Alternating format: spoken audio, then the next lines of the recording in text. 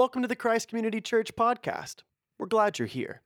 Our mission is to live the way of Jesus so we can leave the world better than we found it.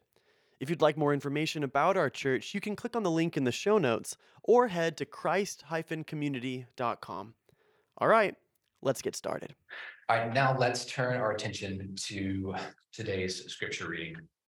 Going to be in Mark chapter 1, verses 16 through 20. As Jesus walked beside the Sea of Galilee, he saw Simon and his brother Andrew casting a net in the lake, for they were fishermen. "Come, follow me," Jesus said, "and I will send you out to fish for people." At once they left their nets and followed him. When he had gone a little farther, he saw James, the son of Zebedee, and his brother John in the boat, preparing their nets. Without delay, he called them, and they left their father Zebedee in the boat with the hired men, and they followed him. This is the word of the Lord. Together, it's been God. Thank you, brother. Good morning. Good to be with you. We're looking at the call of Jesus, right, to his disciples. And so I wonder, as we get started here, when you think about that word calling, what pops into your head? Calling. It's right. We can think of it in various different ways. As I was just kind of ruminating on calling, the thing that really popped into my head was 1990s prepaid long distance cards. Did you ever messed with these at all or not? Yeah. I may have said something about this at some point, but I spent a couple, 2 summers when I was in college in Eastern Europe doing some ministry stuff. And, in whatever it was, 99, 2000, this was the only way that my parents could know anything about me at all. That was it. I had to go get MCI prepaid cards or whatever they happen to be and scratch off the back of them, get my code, and then go wander the streets of these Eastern European cities and try to find a payphone. Right? Payphones, by the way, were telephones that were just everywhere. There'd be these booths, right? And you got to go, you find a payphone somewhere out on some corner somewhere and put in your little code, put in your country code first, which, the reason some of this came up is that for some reason, my nephew said, "Did you know that there's a country code? You've got to dial 1 to get to America." Yeah. As a matter of fact. So I told him some of this story. And it's just wild to think about, right? Calling and how it used to be really difficult. And probably in some parts of the world, it still is. Now, if you go overseas, you just pull out the tiny supercomputer in your pocket and no finding a payphone anymore. You don't even have to be bothered to use your entire hands to type your message. You should use your thumb, right? Use your thumb to say, "Good morning. Hope you're doing well." It's amazing. I don't know that pops into anybody else's head in terms of calling, unless you spent a couple summers overseas in college. But what do you think about calling? Maybe calling out a physical, "Hey." Maybe job, vocation, right? The etymology is the same there. Think about that ever before? Oh yeah, vocation, vocal cords. Those are similar words. The etymology is rooted to Latin words. There's a long history of connection between these concepts of an actual vocal sound and being called into work of some sort, even though there's a long history there, but there's a bit of a disconnect for us in the modern world, isn't there? I remember just a few years ago, someone said something about vocation and calling kind of even being similar words. And I'm like, oh my gosh, how did I miss that for so long? We're seeing both in the passage today. There's both this physical, this calling out from Jesus, and a new calling, a new work for these disciples, isn't there? And so as we step into this, I'm going to pray for us for just a moment, but I want to ask you a question that I often ask at the beginning, which is, are you ready for good news. Is your heart ready for good news this morning? Or does the rain just weigh you down so much you just gotta hear? Has the week just weighed you down with stuff, whatever that might be? Do you long for good news this morning? Let me pray that the Lord might reset our hearts, that we'd be ready for it, if not, okay? Lord, we do. We ask now that our hearts would be soft to not what Garrett's agenda is for this sermon this morning, but for what you have for us in and through it. We pray that our hearts would be ready to hear gospel, would be ready to hear good news, instead of just trying to put up the veneer of being enough, doing enough, whatever it might be. Lord, meet us here by your Spirit. Change us, we ask. Amen. All right. So we're talking calling. We're here in this series. This is week 3. We're going to do a couple more weeks of this, and we'll have some guest preachers in. Thorne's going to preach for us at the beginning of February. My friend Daryl Ford is going to come preach for us as well. So that'll be exciting in the next few weeks. And we'll come back to this Mark series in a couple months, actually. So we'll wrap up this portion of it here in January, and then we'll come back around. We're calling it the Once and Future King, because Mark is introducing us to the King. Right? Mark is introducing us in kind of a unique way to the one who came as the Son of God to bring the kingdom near. And he's calling his disciples into that. And so just super brief flyover again, if you haven't been with us at all, or if you're kind of forgetting it this morning, Mark is probably the earliest gospel. The title, by the way, is Exploring the Earliest Gospel. Yeah. Anyway, Mark's probably the earliest gospel. It's short, it's to the point, it's somewhat abrupt at points. It's more rudimentary writing than the other gospel records. It's more concerned with action than teaching. So if you were to compare this account with parallels in the other gospels, there's more information. Mark is like this, then this. He uses phrases like immediately or without delay that you saw in this morning's passage a lot. Historically, it's thought to be the gospel according to John Mark, who had spent significant time with Paul, with Barnabas, and with Peter, and supposedly based upon the preaching of Peter. Now, this is not something that we know for sure. So this is not something that we base any doctrine on, really, but it seems to check out. All right, so this is the story of the church. And it's like, yeah, that lines up with the things that Peter said. Okay, so some context for us there. A commentator says that in this story in particular, by beginning Jesus' ministry with this account, what Mark does is he shows that the disciples were qualified to be the witnesses of his entire ministry. And so Mark is starting out this way, and then Mark, again, is thought to be probably the earliest gospel. And so the other gospel writers likely would have based what they were writing on some of Mark's outline also. So the root of it all here, like right at the beginning, is this is the testimony of the apostles about the Son of God, about the King to come, the King who was, once, and is to come, right? And so this is what it's rooted in. This is, you heard me say this, I'm going to say it a lot because it's a very popular these days to kind of say like, well, did Jesus really say that? But what do you know that Jesus said apart from what the apostles told you, man? Nothing, right? It's all based on the apostles' testimony, and Mark is rooting it in that right here, right? So the content this morning is fairly simple. My aim would be to spend a little more time for us on the application. So here we go.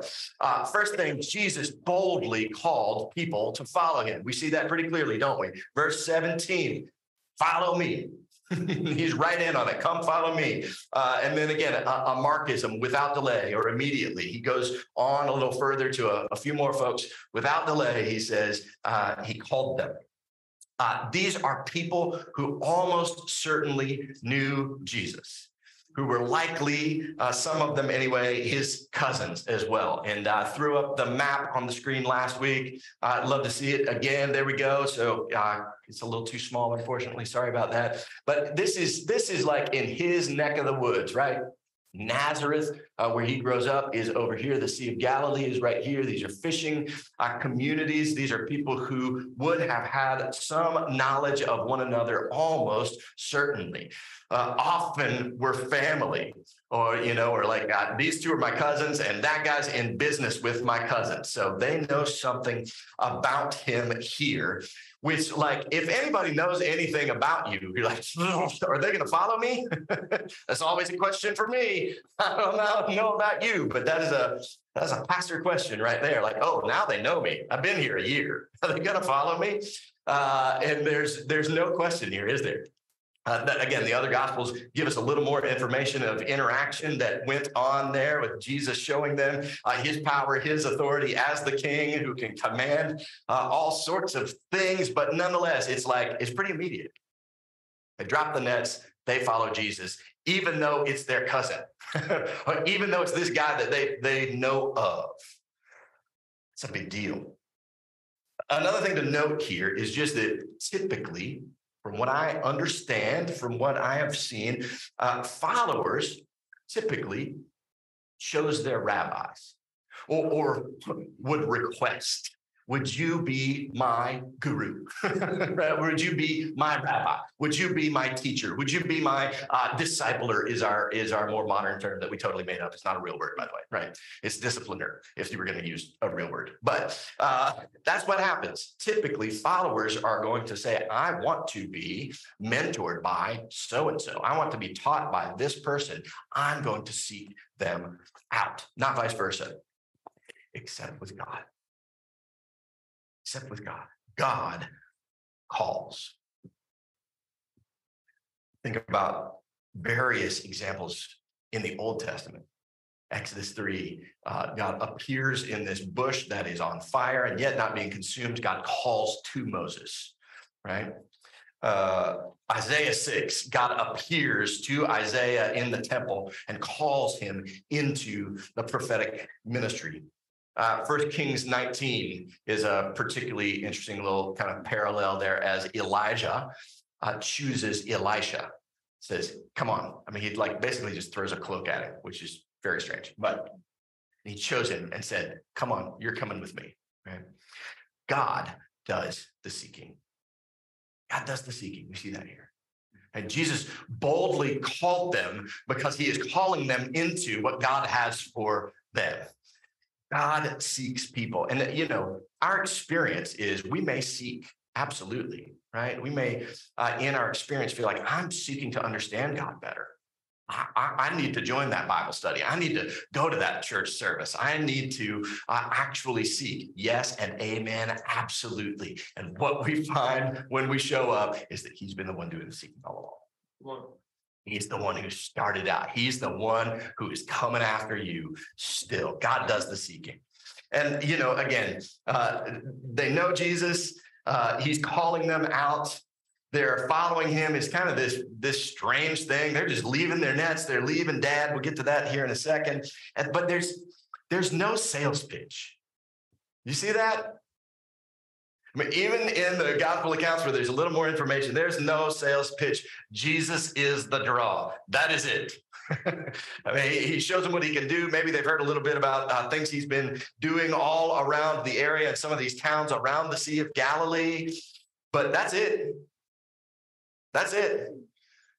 There's no what's this? Is there a benefit package? Is there insurance with this? No. Jesus is the draw. That's the whole thing. That's the whole thing. Which reminds me of a quote that's attributed to A.W. Tozer, who says this: you win them to what you win them with. You win people to what you win them with. There's no bait and switch with Jesus, is there? Again, there's no look at all the great benefits of following me. No, it's, come on, I'll make you fishers of men. Come on, I'll help you pick up your cross. No sales pitch at all. There's the love of God present for sure. There are benefits and positives. Yes, yes, yes, yes, yes. Don't let my emphasis erase that for you for a second, right? But nonetheless, Jesus is the draw himself, even when he's the one doing the calling. Second thing, Jesus boldly called his followers to pursue his mission with him. I will send you out to fish for people. The NIV translates it there in verse 17, right? And there's an Old Testament parallel here as well. Jeremiah 16 says, behold, I'm sending out for many fishers, declares the Lord, and they shall catch them. They are not hidden from me, nor is their iniquity concealed from my eyes. But first I will doubly repay their iniquity and their sin. So there's this Old Testament imagery of fishers being sent out for men, and it ain't good. And Jesus is redeeming that, isn't he? Jesus is taking this and saying, oh, I'm sending out fishers for men. Yeah, but it's going to be way different than just that. There's redemption as part of it as well. And so he's calling them into this. He's calling them not just to learn and to grow. That's good. That's part of it. But he's calling them into mission. He's calling them alongside of him. He's calling them to a thing. And so beware of any formulation of following Jesus that does not contain the fishing component of the mission. It's just a part of it, right? He's also clearly calling them to transformation, though, in and through that. There's no divorce of the two for Jesus, is there? I will make you to become fishers of people would be a better way of translating that. NIV kind of misses the mark here, right? To say like, hey, follow me. And what's it say again? I will send you out to fish for people. That's true. That's an example of sometimes translations will try to translate like word for word as much as they can, which will make them clunky and harder to read. Some translations like the NIV will try to take it phrase by phrase and just try to, it's called dynamic equivalence, try to make it make sense and flow as best as possible. A lot of times those are the better ones to read, to kind of flow and get the idea. But every once in a while, there's something that's like, ooh, you kind of missed that if you're not really paying attention to the language. What Jesus is saying is not just, come on, we'll go fishing. Right? I will make you into fishers of men. So there's a both and. It's I will turn you into one who is drawing in people. And so they didn't merely become fishers of fish by getting in a boat, did they? It's part of it, for sure. You can't become a fisher on the land. Well, I guess you can in some respects, right? But not their kind of fishing. You got to get out there. You got to be a part of the process. And yet, you have to be taught also, don't you? Someone has to walk alongside you and explain. And in this case, it is the God-man who is also going to be doing transforming as well. So part of being taught is certainly getting on the boat as well. But he's calling them into this transformative mission. He's not calling them to a title. This is one of the most dangerous things for us, to desire to get called into a title. He's calling them into something very, very different. He's calling them into, I think, one of the phrases that we've used is whole discipleship. We're not going to miss either side of it here. A whole discipleship, my whole life aimed at following the way of Jesus. And so there's fishing in there, and there's the transformation of being made into the fisher as well, right? There's growth personally, spiritually, and there's this process of, and gosh, I would love others to know this as well. There's receiving life, and there's bringing others into life. It's just this constant sort of cycle that God is up to in and through his people. Third thing, Jesus boldly called people to devote their lives to this pursuit. Whole life. Verse 16, he saw Simon and his brother Andrew casting a net into the lake, for they were fishermen. And he calls them. Verse 18, at once they left their nets and followed him. And if there was any doubt about it, like the first go round, Verse 19, and when he got a little further, he saw James and John preparing their nets. Right? If the first time was surprising in the least, the second time wasn't. He was calling them into a whole life thing. It says James and John left their father Zebedee in the boat with the hired man and followed him.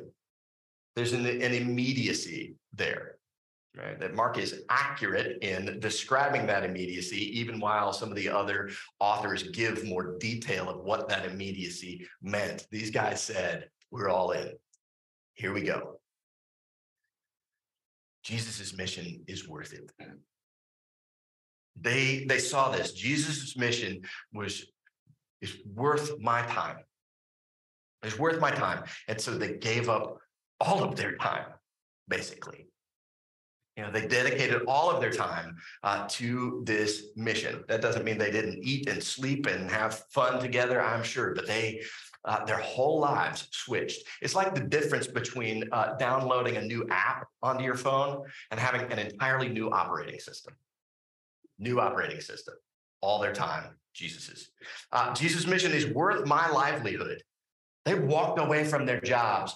Don't worry. I'm not going to say you need to quit your job this week or anything, okay? But it's worth it. If he did call you, it's worth it. 100%. They walked away from their livelihood. They walked away from their own sovereignty over the way that they spent their time. They walked away from family as well to some extent. Now, we know there's a passage that we'll look at even next week of Jesus talking or going and healing Peter's mother-in-law. So they didn't just abandon family. That's not what's being talked about here. The scriptures make super clear that people need to care for their families. But it is leaving the comfort of home. It's leaving the constant presence. And again, the ability to just maybe walk next door, ask for some sugar, have childcare. Jesus' mission is worth it. Jesus' mission was worth their glory as well. We talk about the Gospel of Mark being based on the testimony of Peter. This story is as good as it gets for Peter and the disciples, like the rest of the way through this gospel and the other ones, basically. Like, this is the high point for the disciples. Jesus called and they immediately obeyed and never did again. Even in like their own testimony about themselves, they are so willing to say, and man, I didn't get it. I missed it completely. And Jesus was so gracious with me and came and met me and grew me up and made me into this fisher, etc. Right? It was worth it to give up their glory. Like, much of your life, you can manipulate to look good. You just can. If you feel like, man, I never look good, you could probably Google pretty fast and figure out like, oh, there are ways I can manipulate this. I can make myself look pretty glorious pretty easily. I don't necessarily hang out with all the same people, but I can craft my persona in such a way that I get glory, right? It's not that hard. They gave up the right to reframe their own reputations, didn't they? They gave up their glory and it was worth it. It was worth it. They gave up their right to be called amazing.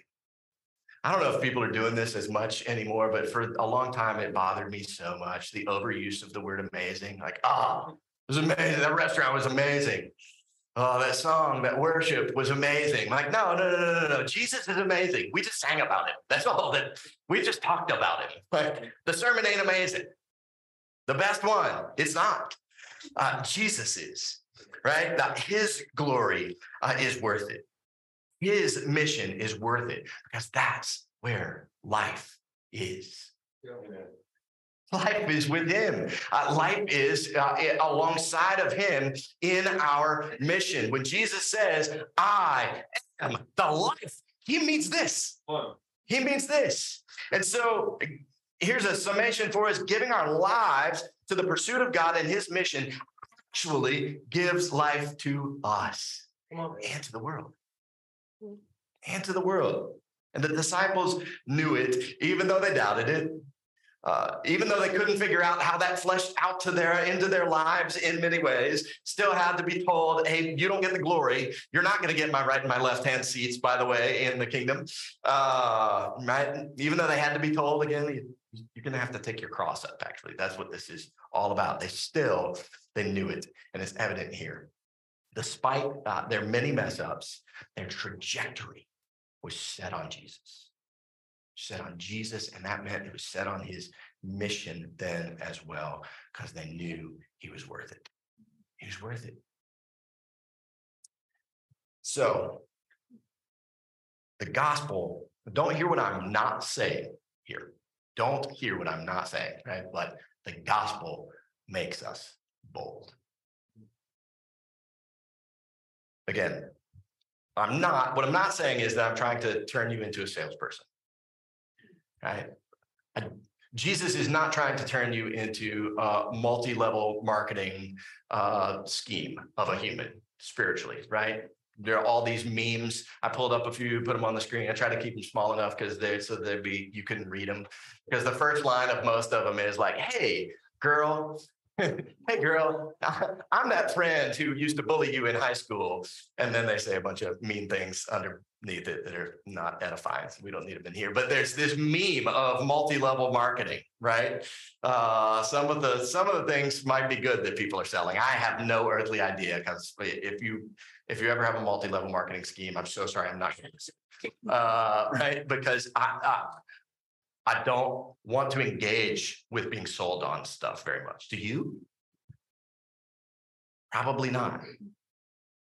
On the one hand, there's this reality that I can't think of, maybe I'm wrong, you can prove me wrong, feel free. I can't think of any growing world religion other than Christianity that grows via conversion.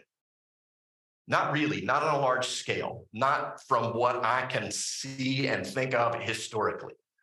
No other religion grows this way, via conversion and on some level, persuasion, right? Most grow through conquest and through birth. And Christianity certainly has had some of those things as well. But nonetheless, for the most part, there's this sense that the gospel is going forward via conversion, persuasion. And so that is true. And on the other hand, conversion and persuasion is not sales. Wow.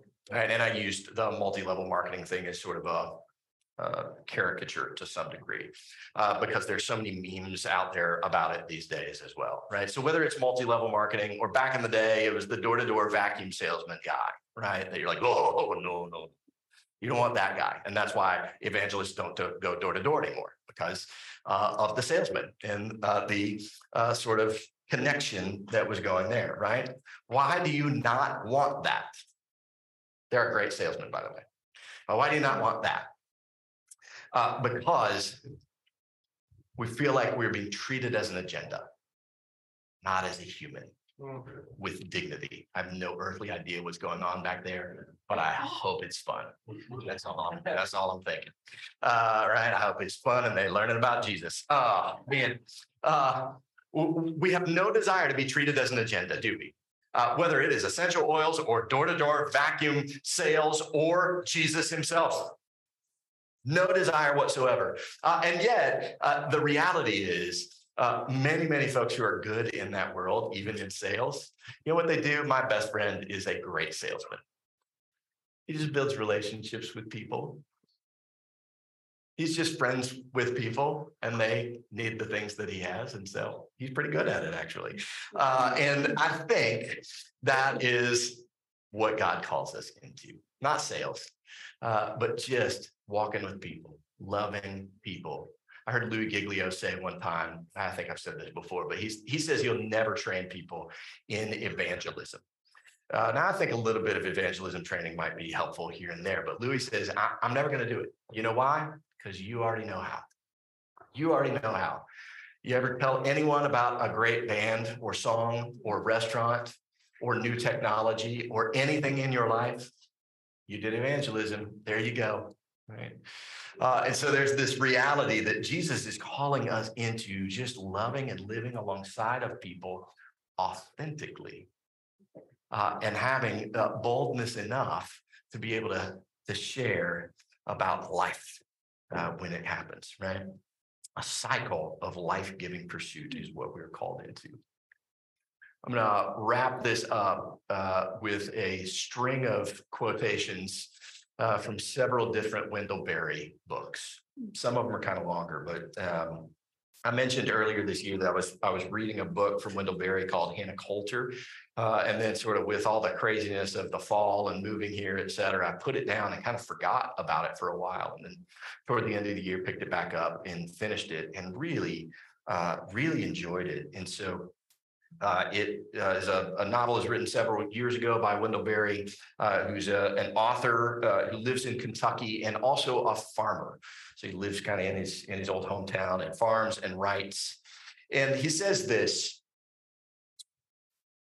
"It used to be that I could think of art, his writing, as a refuge from troubles, from the imperfections of life. One could take refuge in the perfections of art. One could read a good poem, or better, write one. Art was what was truly permanent, therefore what truly mattered.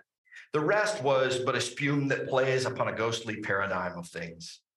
I am no longer able to think that way. That's because I now live in my subject. My subject is my place in the world, and I live in my place. There is a sense in which I no longer, quote, go to work. If I live in my place, which is my subject, and then I am at my work, even when I am not working." And post-COVID, maybe many of us connect with that. You're working from home a whole lot. And so Barry had gone away for a while after college in a variety of places, ended up back in his hometown to write about things that he knew well. And so that's what he means here. And so here's an illustration of his attempt to live his work, his calling. And I think gives some amount of understanding for us of what God's call on us might be, actually. Right? The disciples were called out of their work, weren't they? Just called out of being fishers for fish. Most of us are going to be called within our work, through our work even, right? To be fisher accountants, fisher professors, fisher mothers, maybe even fisher salesmen. I think it's possible. We're called to follow Jesus through it and in it, and to be conformed to him along the way, displaying his love and his joy and his peace, his patience, etc. We're called to build relationships as we are following him in and through it and being conformed, to love others, to live authentically in that. Tim Keller says, just don't hide who you are. Just don't hide who you are. Just faith play into all your decisions in life and the things that you're tempted to and things that you struggle with, etc. Just be real. Don't hide who you are. Watch what God does with that.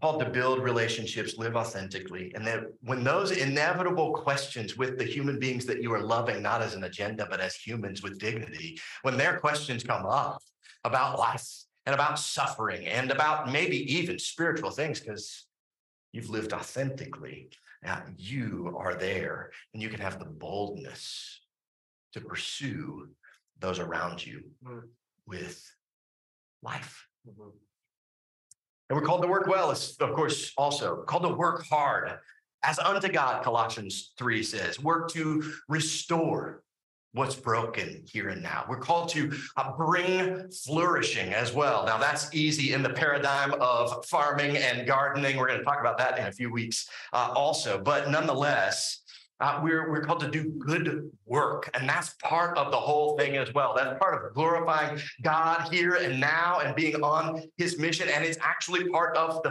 fishing as well. It's all together. It's all together. Barry again, he says, during the last 17 years, I've been working at the restoration of a once exhausted hillside. Its scars are now healed over, though still visible. And this year has provided abundant pasture, more than in any year since we have owned it. But to make it as good as it is now has taken 17 years. If I'd been a millionaire or if my family had been starving, it would still have taken 17 years. It could be better than it is now, but that will take longer.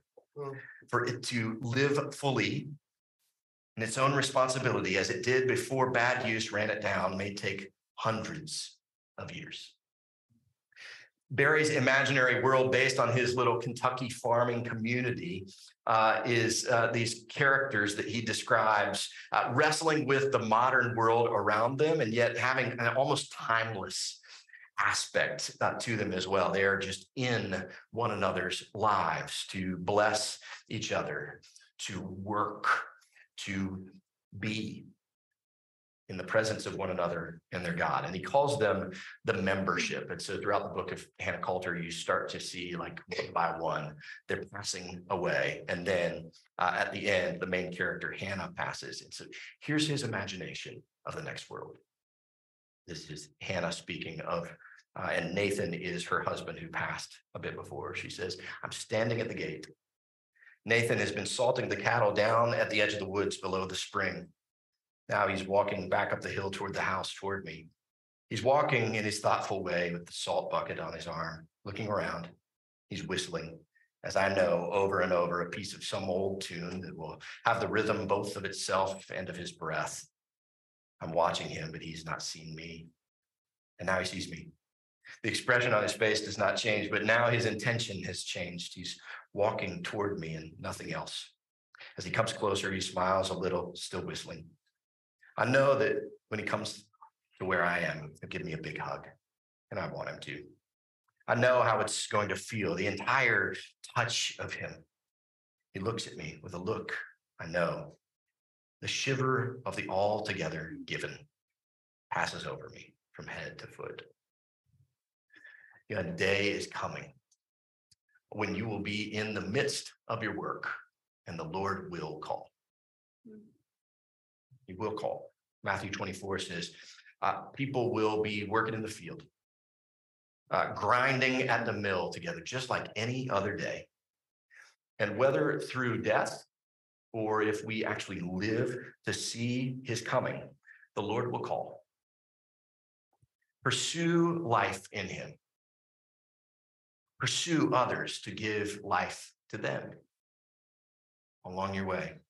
And live and work in such a way that when the call comes, you receive the great joy of continuing to pursue the voice of your Lord in whatever field he has called you to cultivate. Let me pray. Lord, we know here and now you have indeed called us to cultivate. Some of us perhaps might have a more literal experience of that, where we're cultivating living things, plants and food, etc. Others have a little bit of a gap where we have to figure out, what does it look like to cultivate in and through my teaching, my business, my relationships, my parenting. And yet, nonetheless, we know that you're calling us there. You're calling us to cultivate. You're calling us to restore. You're calling us to be fishers in and through that also. And so we pray that you would set our hearts on the reality that you truly are life and your worth, leaving behind whatever you might call us to leave behind. We know for the vast majority of Christians throughout history, only a handful have been apostles. Some are called into full-time ministry, yet all called into ministry. All called into your grand mission, pursuing you and the life that is in you, and being bold enough to not hide who we are, just be real, and offer others the true life that is in you when we have opportunity. It can feel so complex sometimes, and we overcomplicate it. Would you make us simple in this respect? Would you lead us forward? We pray in Christ's name alone.